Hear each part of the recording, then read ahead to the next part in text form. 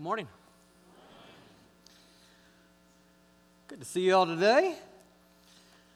Good morning to the venue as well. My name's Adrian, and I'm one of the pastors here at Kearney E Free Church. Great to be with you today on this Cinco de Mayo celebration tonight, and Compassion International is noted already. I'd like to spend just a moment of time and speak to that. That group that is going to Colombia here in a couple weeks, the next team that is going to serve there, has done such a phenomenal job of setting things up out there. And as was just noted, we have 350, 360 kids from this church that have all been sponsored there in Colombia, mostly around the Magangue region. And we are in process now of building this church plant, as you just heard, in Barranca de Yuca, which is about 10 miles outside of the city of Magangue, but in that same region. And I would just ask that you continue to pray for that church plant, that church building. If you go out there to any of the kiosks, you'll find this little flyer that gives an update on what we're doing from Kearney to the world and this church plant. You can pick that up, and there's a number of great pictures of construction that is happening there, as well as prayers from Pastor Benjamin Mendez, who is the pastor we are partnering with on site as we build this church plant. So please continue to keep those dear people in your prayers here in these coming weeks. It's a community that we are building a church plant in of 13,000 people, and this will be the first church. Isn't that great? The first church of its kind in a community of 13,000 people. And you're a part of that as you've given to from here to there, and as you are sponsoring a child or just praying for this. This is a multi-level way that we are going from Kearney to the world. Also out there, you can pick up these little green bracelets. They say, Dios bendiga Colombia. I speak Spanish. Not very well. That means God bless Colombia. And on the inside of the green bracelets is every person from our church who's going on this next trip. So you can pray for them by name as well. There's also a bunch of yummy candies out there. I see a few kids in the audience. Let's see if I can get them. Not very good. Let's see, okay, I'm sorry to do this over UK, but Johnny wants some. Okay, all right, forgive me. All right, so you can pick up some candies out there as well. I thought I would read one of our recent letters from one of our Compassion International children in Colombia. We sponsor a couple kids in Sri Lanka and one in Colombia, and it's a great gift to our family, and we learn so much from these kids. This little boy, Juan Manuel, just transitioned out of the program, unfortunately, so we need to pick up a new one today. But it says, Adrian Boykin, dear Adrian Boykin, may God bless you. I am the child's tutor, and I write to you because he still cannot read or write. The boy, Juan Manuel, is in good health. He lived here in Magangue with his stepfather because his mother was imprisoned in Medellin. His mother was released from jail, and she decided to look for the child since the end of October. It has been difficult to communicate with her mother to achieve a transfer to her. Because of that, we did achieve a transfer. Because of that, we chose the child to be withdrawn from the program. My kids cried. The stepfather of the child thanks you for all your collaboration and for the love you have had with the child.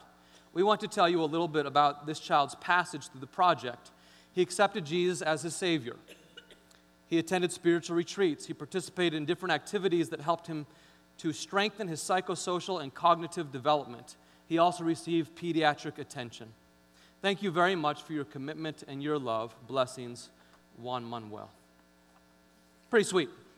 It's a great way to develop a relationship with someone from another country and to invest in them as we seek to release children from the scourge of poverty in the name of Jesus.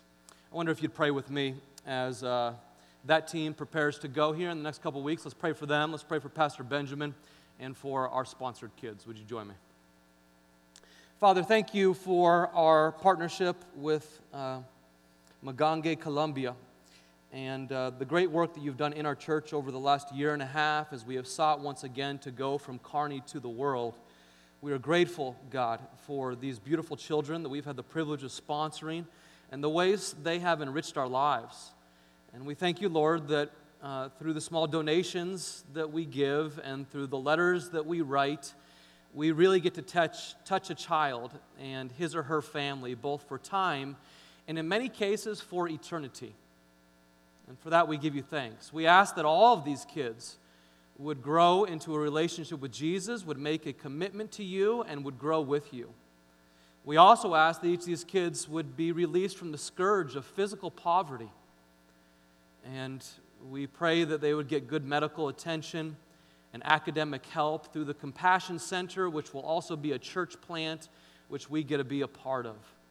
Praise you, God, for the opportunity we have now to build a church where one does not exist, and we ask your blessings on the construction that is happening there, as well as Pastor Mendez, God, that you would go before him as he shepherds these dear people, and that you would go before everyone on our Compassion team, this Columbia team that will be traveling there in the next couple weeks. Would you grant them safety, and would you help them to serve with Christ-like love, and as well to be served, that they would be change agents, but they would be changed by the work that they see you already doing on the ground in these beautiful communities. We do give you thanks, Lord, that you call us to something bigger and greater than ourselves, and we realize that we have been blessed with so much in order to be a blessing to others. So we say, bring it on, God. May it be. In Jesus' name, amen. Amen. Well, we are talking here in this message series on the resurrection of Jesus Christ, and we're asking the question, what does it mean? The sermon title is When Empty Means Full for these 4 weeks. And I found that when Christians in general are asked, what does the resurrection mean? They generally answer, it means that I will have life after death. And that's great. That's certainly part of it. But there's a period at that point, and the implication is you just kind of grin and bear it till then, right? Life after death, but grin and bear it and just hold on till then. But I believe that the resurrection would enrich our lives today and for eternity. And so when the grave is empty, we are talking about the implications of that. These last 2 Sundays, well, we know that when the tomb was empty, when the grave is empty, that means our trust in God is full. Just a little bit of review here this morning.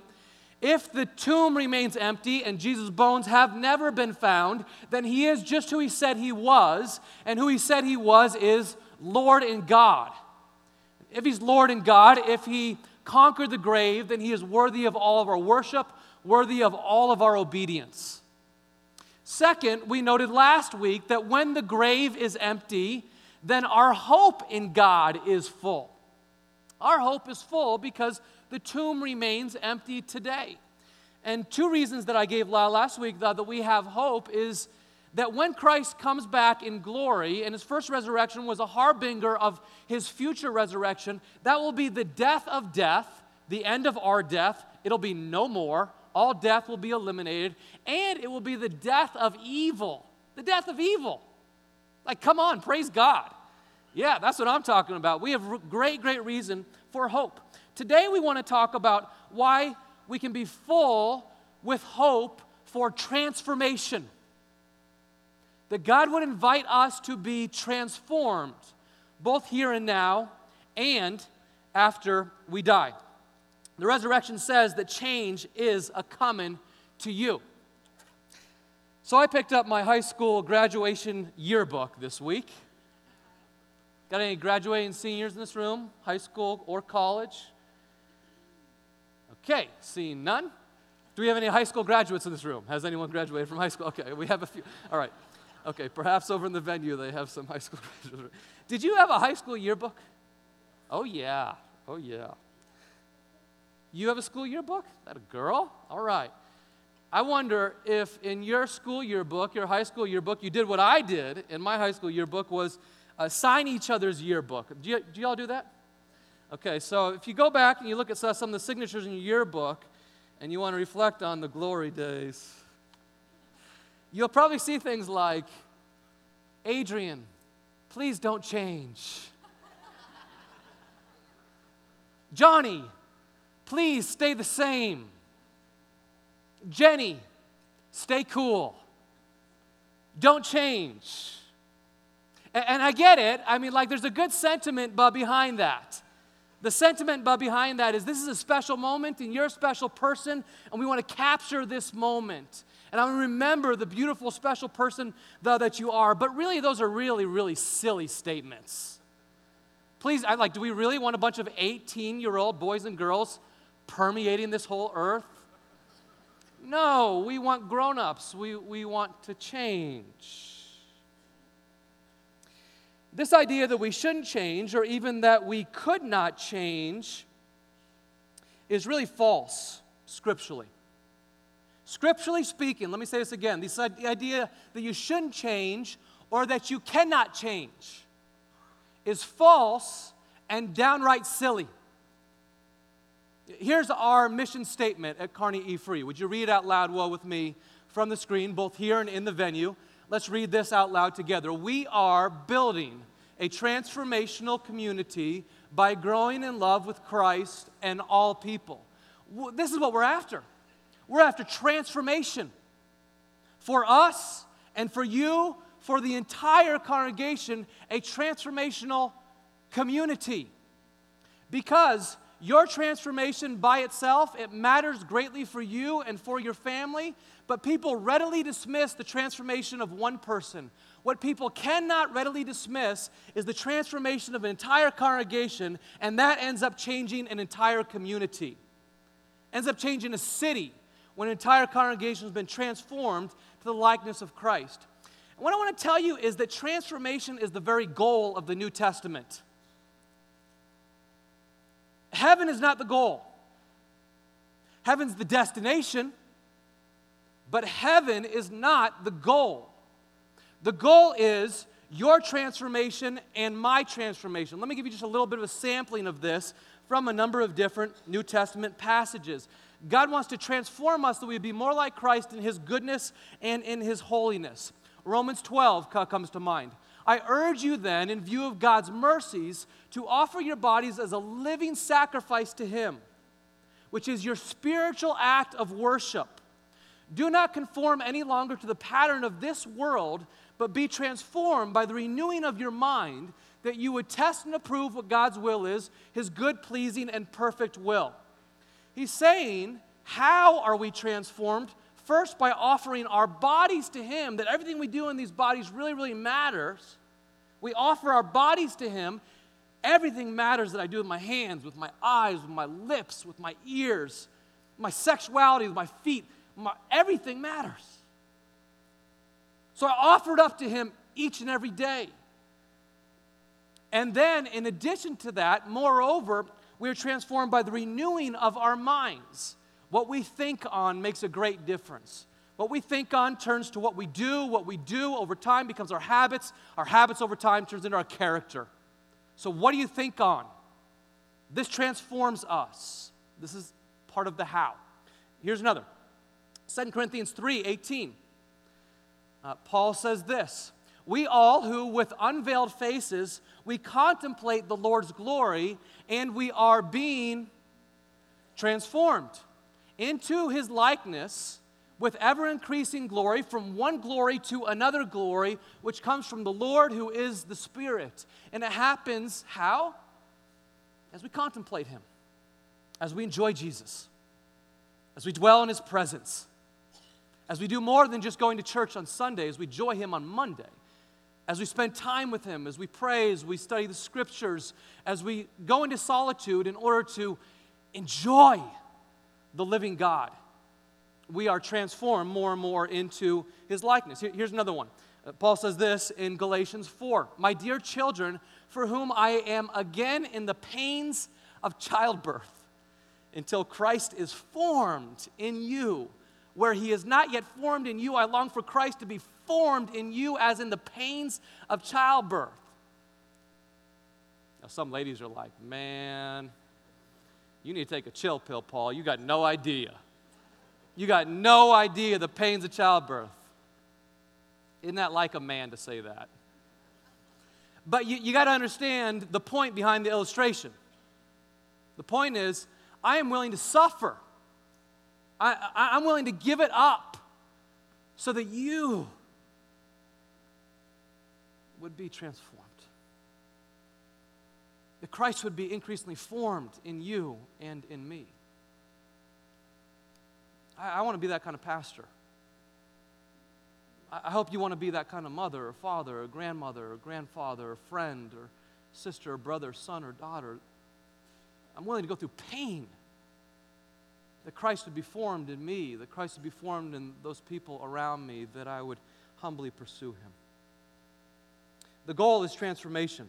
And we're not in this alone. One more passage, Romans 8:11 says, if the Spirit of Him who raised Jesus Christ from the dead is living in you, He who gave life to Christ's physical body will also give life to our mortal bodies. He who raised Jesus Christ from the dead will also give life to our mortal bodies because of His Spirit who lives in you. So what Paul is saying is, we can know this with confidence. As sure as you are sitting on a seat right now, either in the auditorium or in the venue this morning, so also the Holy Spirit is living in you.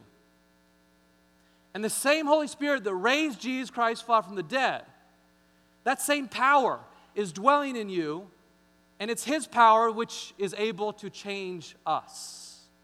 So we fight for it, but we never fight on our own. It's Christ's power through His Spirit that is fighting for our spiritual strength, our vitality, our character growth, our growth in goodness, in holiness, our growth in Christian purity, all of that to be conformed to the likeness of Christ. It's not on our own. It's through the power of the Holy Spirit that is in us and with us. You see, Jesus' resurrection power is meant to transform us starting today. Jesus' resurrection power is meant, and it is in us for the purpose of transforming us starting not just when we die, but today. I have a dear, dear friend who I've known for decades now. And he shared with me a story many years ago about his honeymoon.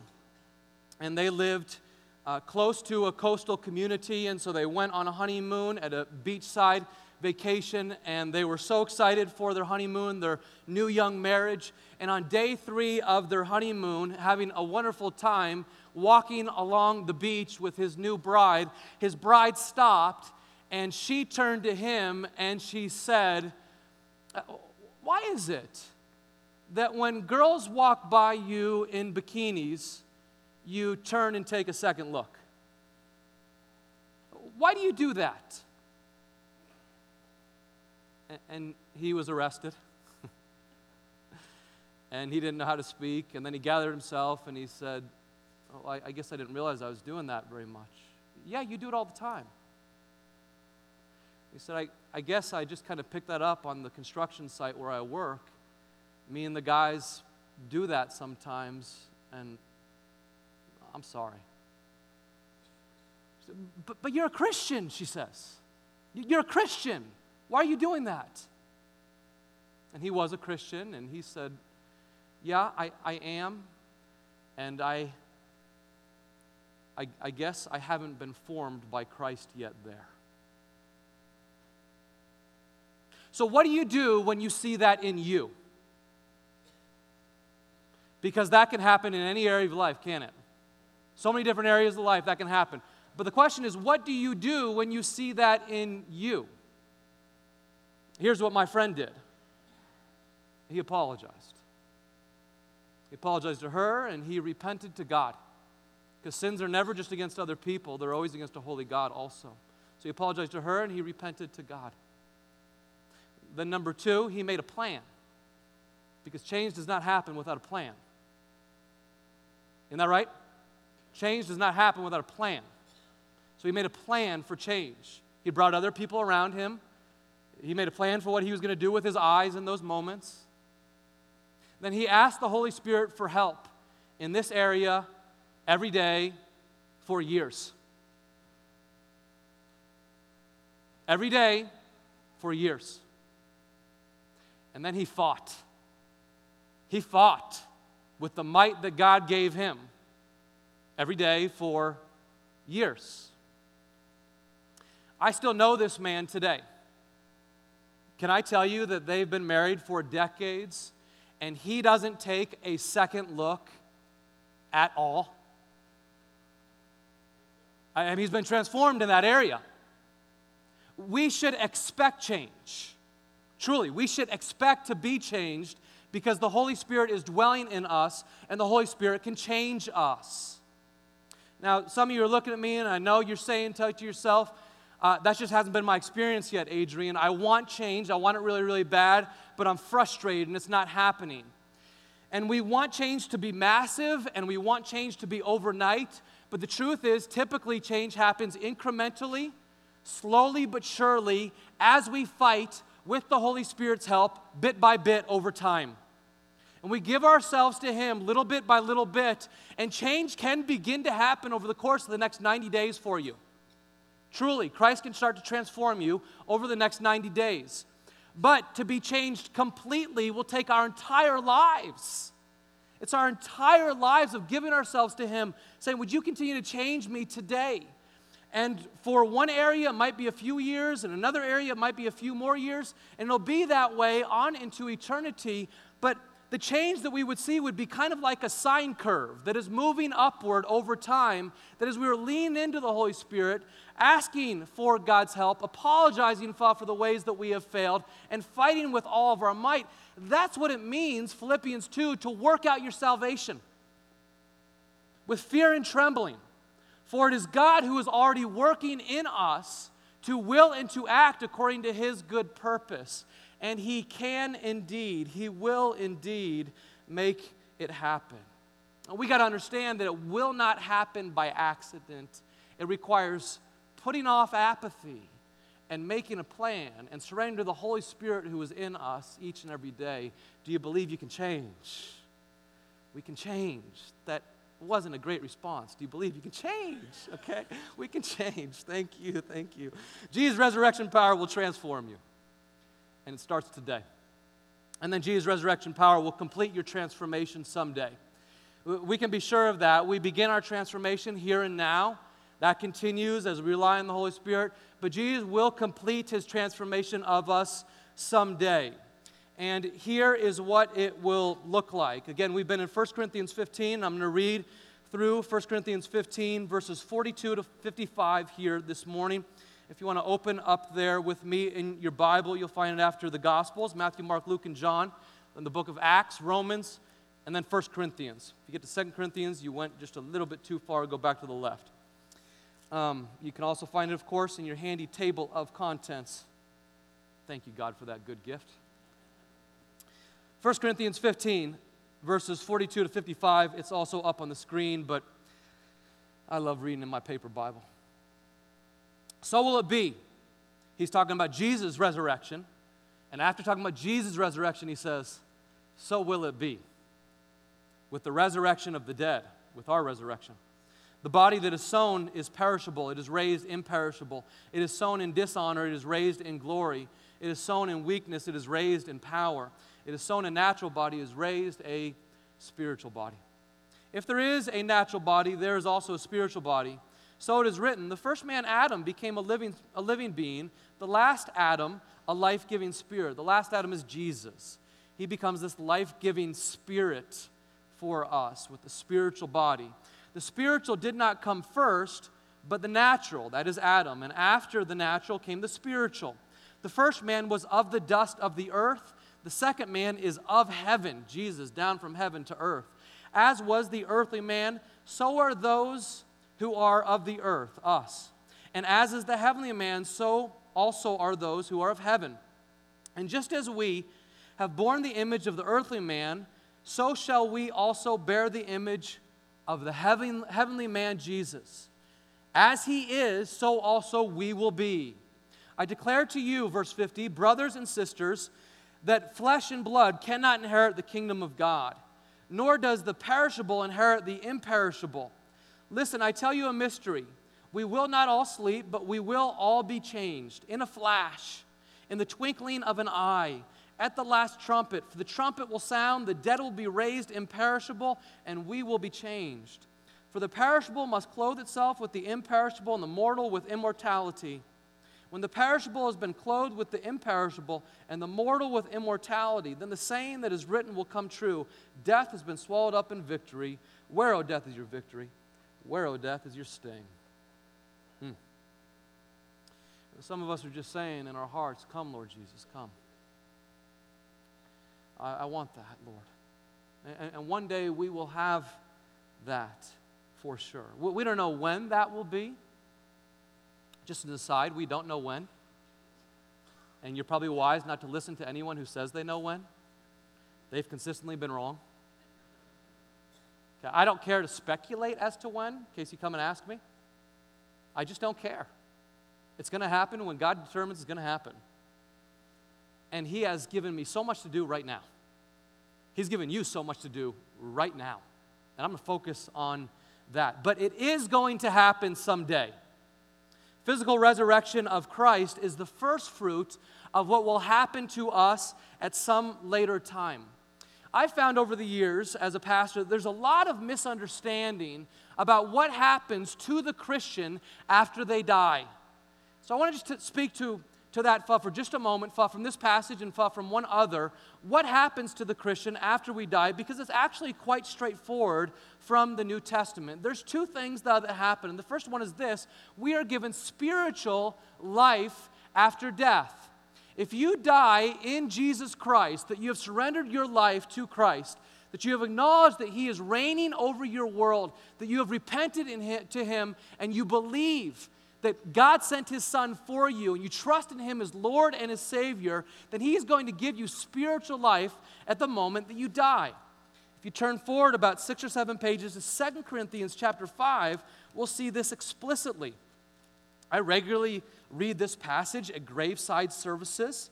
It's not the only one that speaks to it, but this is a very, very good one. 2 Corinthians 5, verses 6 to 8, it says, "We are always confident and know that as long as we are at home in the body, we are away from the Lord." So to some degree, we're with the Lord today because, well, we have the Holy Spirit, but to another degree, we're away from the Lord because we're in the body and our departed loved ones are fully with the Lord today. Okay, but we who are at home in the body are to some degree away from the Lord. For, he goes on, we live by faith, not by sight. Whereas they live by sight. They get to see fully, we get to see in part today. Verse 8, we are confident, I say, and would prefer to be away from the body and therefore at home with the Lord. Away from the body and at home with the Lord. What the Bible describes in the New Testament is not soul sleep after death. It's not purgatory. It's not that we become some vaporous droplet in the clouds or some spirit hovering over the earth. It's not that we become an angel. It's not that we become reincarnated to another form. It's none of those things. It's not even that we get new legs or new lungs when we die. I don't want to burst anyone's bubble, but I want to speak truth to what the Scriptures say. That's not what the Scriptures say. We don't get new bodies at the moment that we die. Rather, those who have died in Christ are absent from the body and they are present with the Lord. Absent from the body, present with the Lord.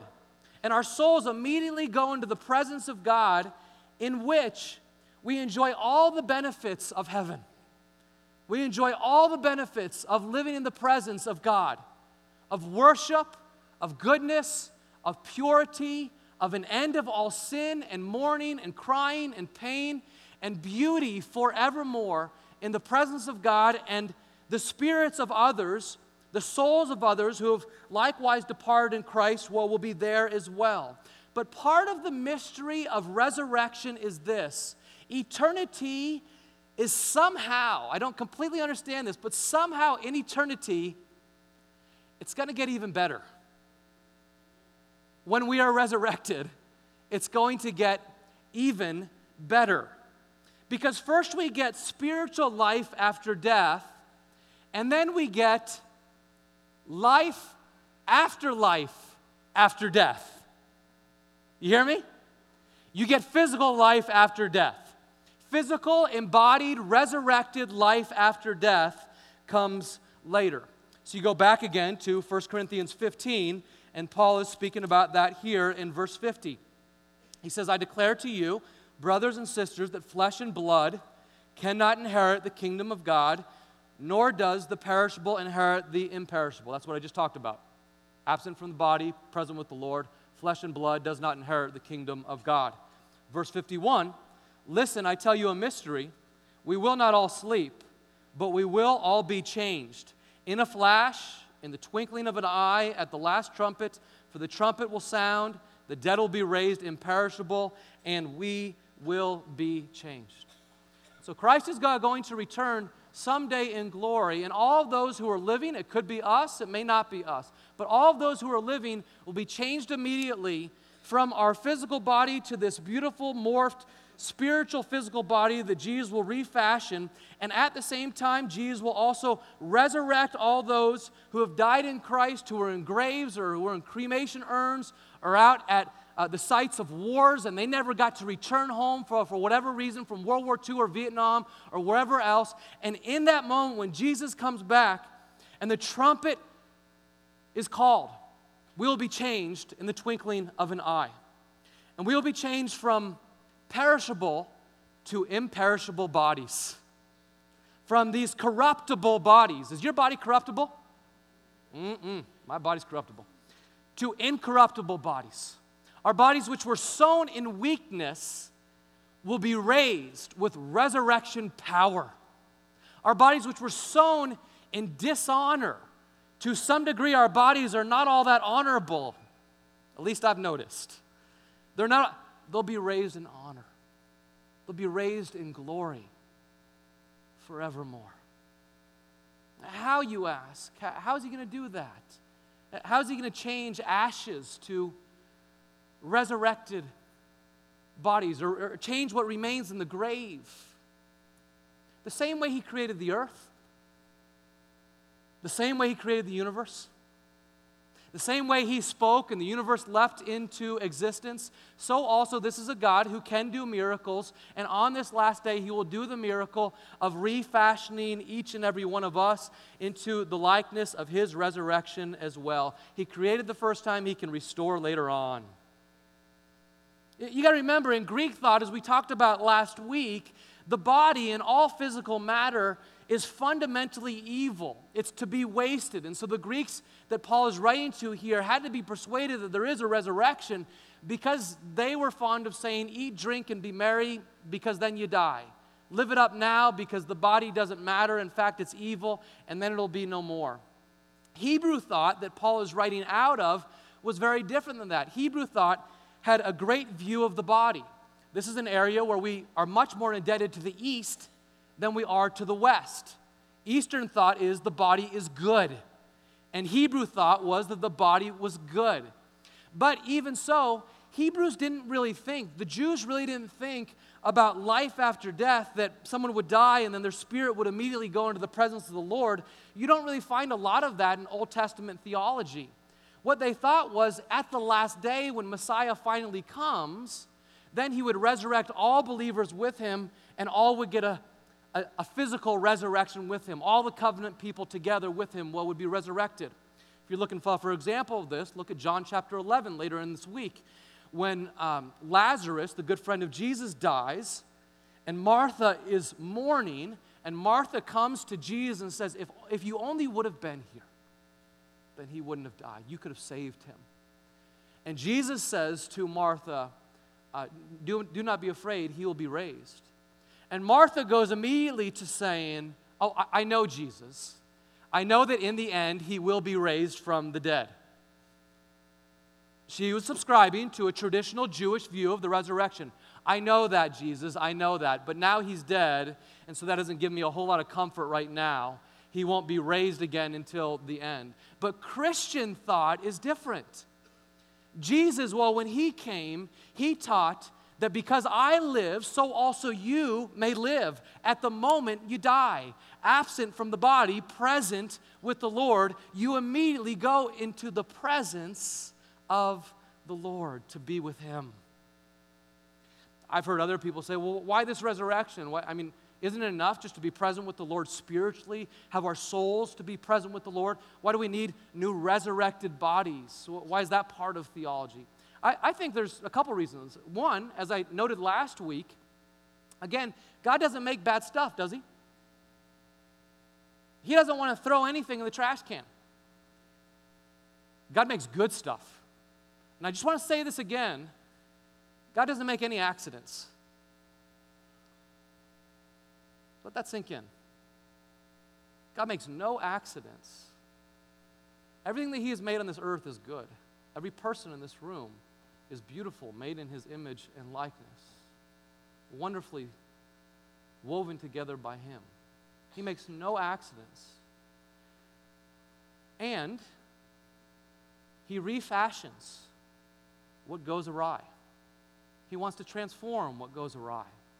And so when He comes back and He gives us these resurrected bodies, He's going to remodel and redeem what is gone awry in us. And it's going to be so amazing that Chip and Joanna Gaines are going to be like, how'd He do that? Like, this is going to be the remodel of all remodels, your resurrection body. He makes good stuff, and He doesn't toss it out.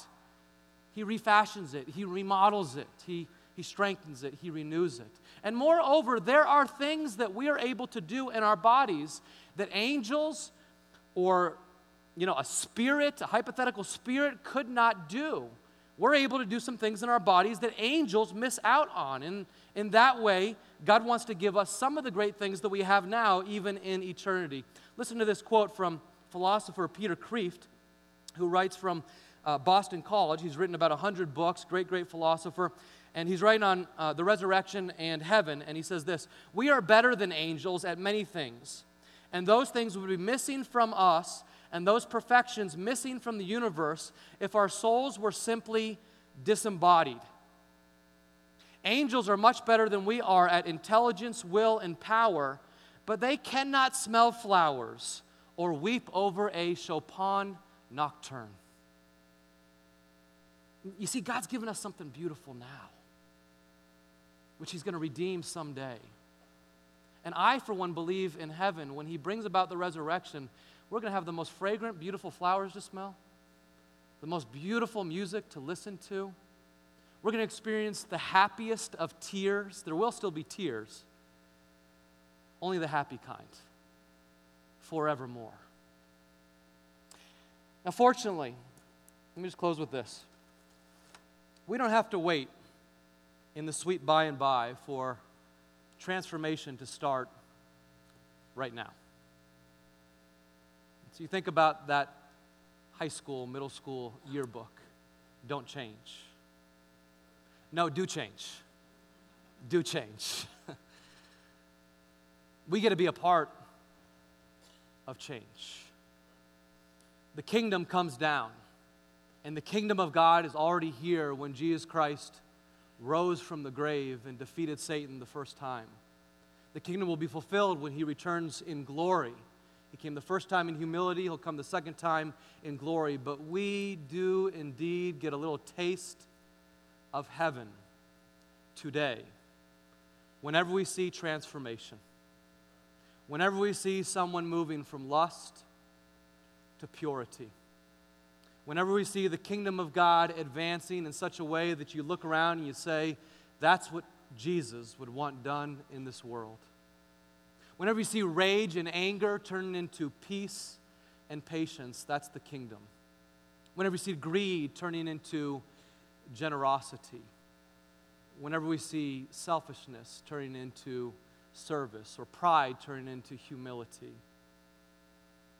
we get to be a part of kingdom transformation, even today. And one day, He's going to finish the work that we start. Would you pray with me? Father, we thank You. We thank You so much that Jesus came and He died and He rose from the grave. And because He rose, we are assured of life everlasting in heaven, but also because he came and he conquered our sin, we get to experience transformation here and now. Oh, Father, thank you. Thank you, Father, that you don't want us to stay the same. Thank you that we don't need to listen to these sayings of the world, don't change, stay the same, or you cannot change. They are ridiculous. We can change, and we must through Jesus Christ our Lord. So, Father, as we prepare now to take communion both here and in the venue, we ask, God, that you would work in us. You would whisper to us even now what it is that needs some change in us. And that as we come to the communion table, you would forgive us and you would set our hearts to be focused on you in a fresh and powerful way. That we would wait for you to do what you want to do in us, that we would be conformed more and more to the goodness of your Son, our Savior, Jesus Christ, in whose name we pray together. Amen.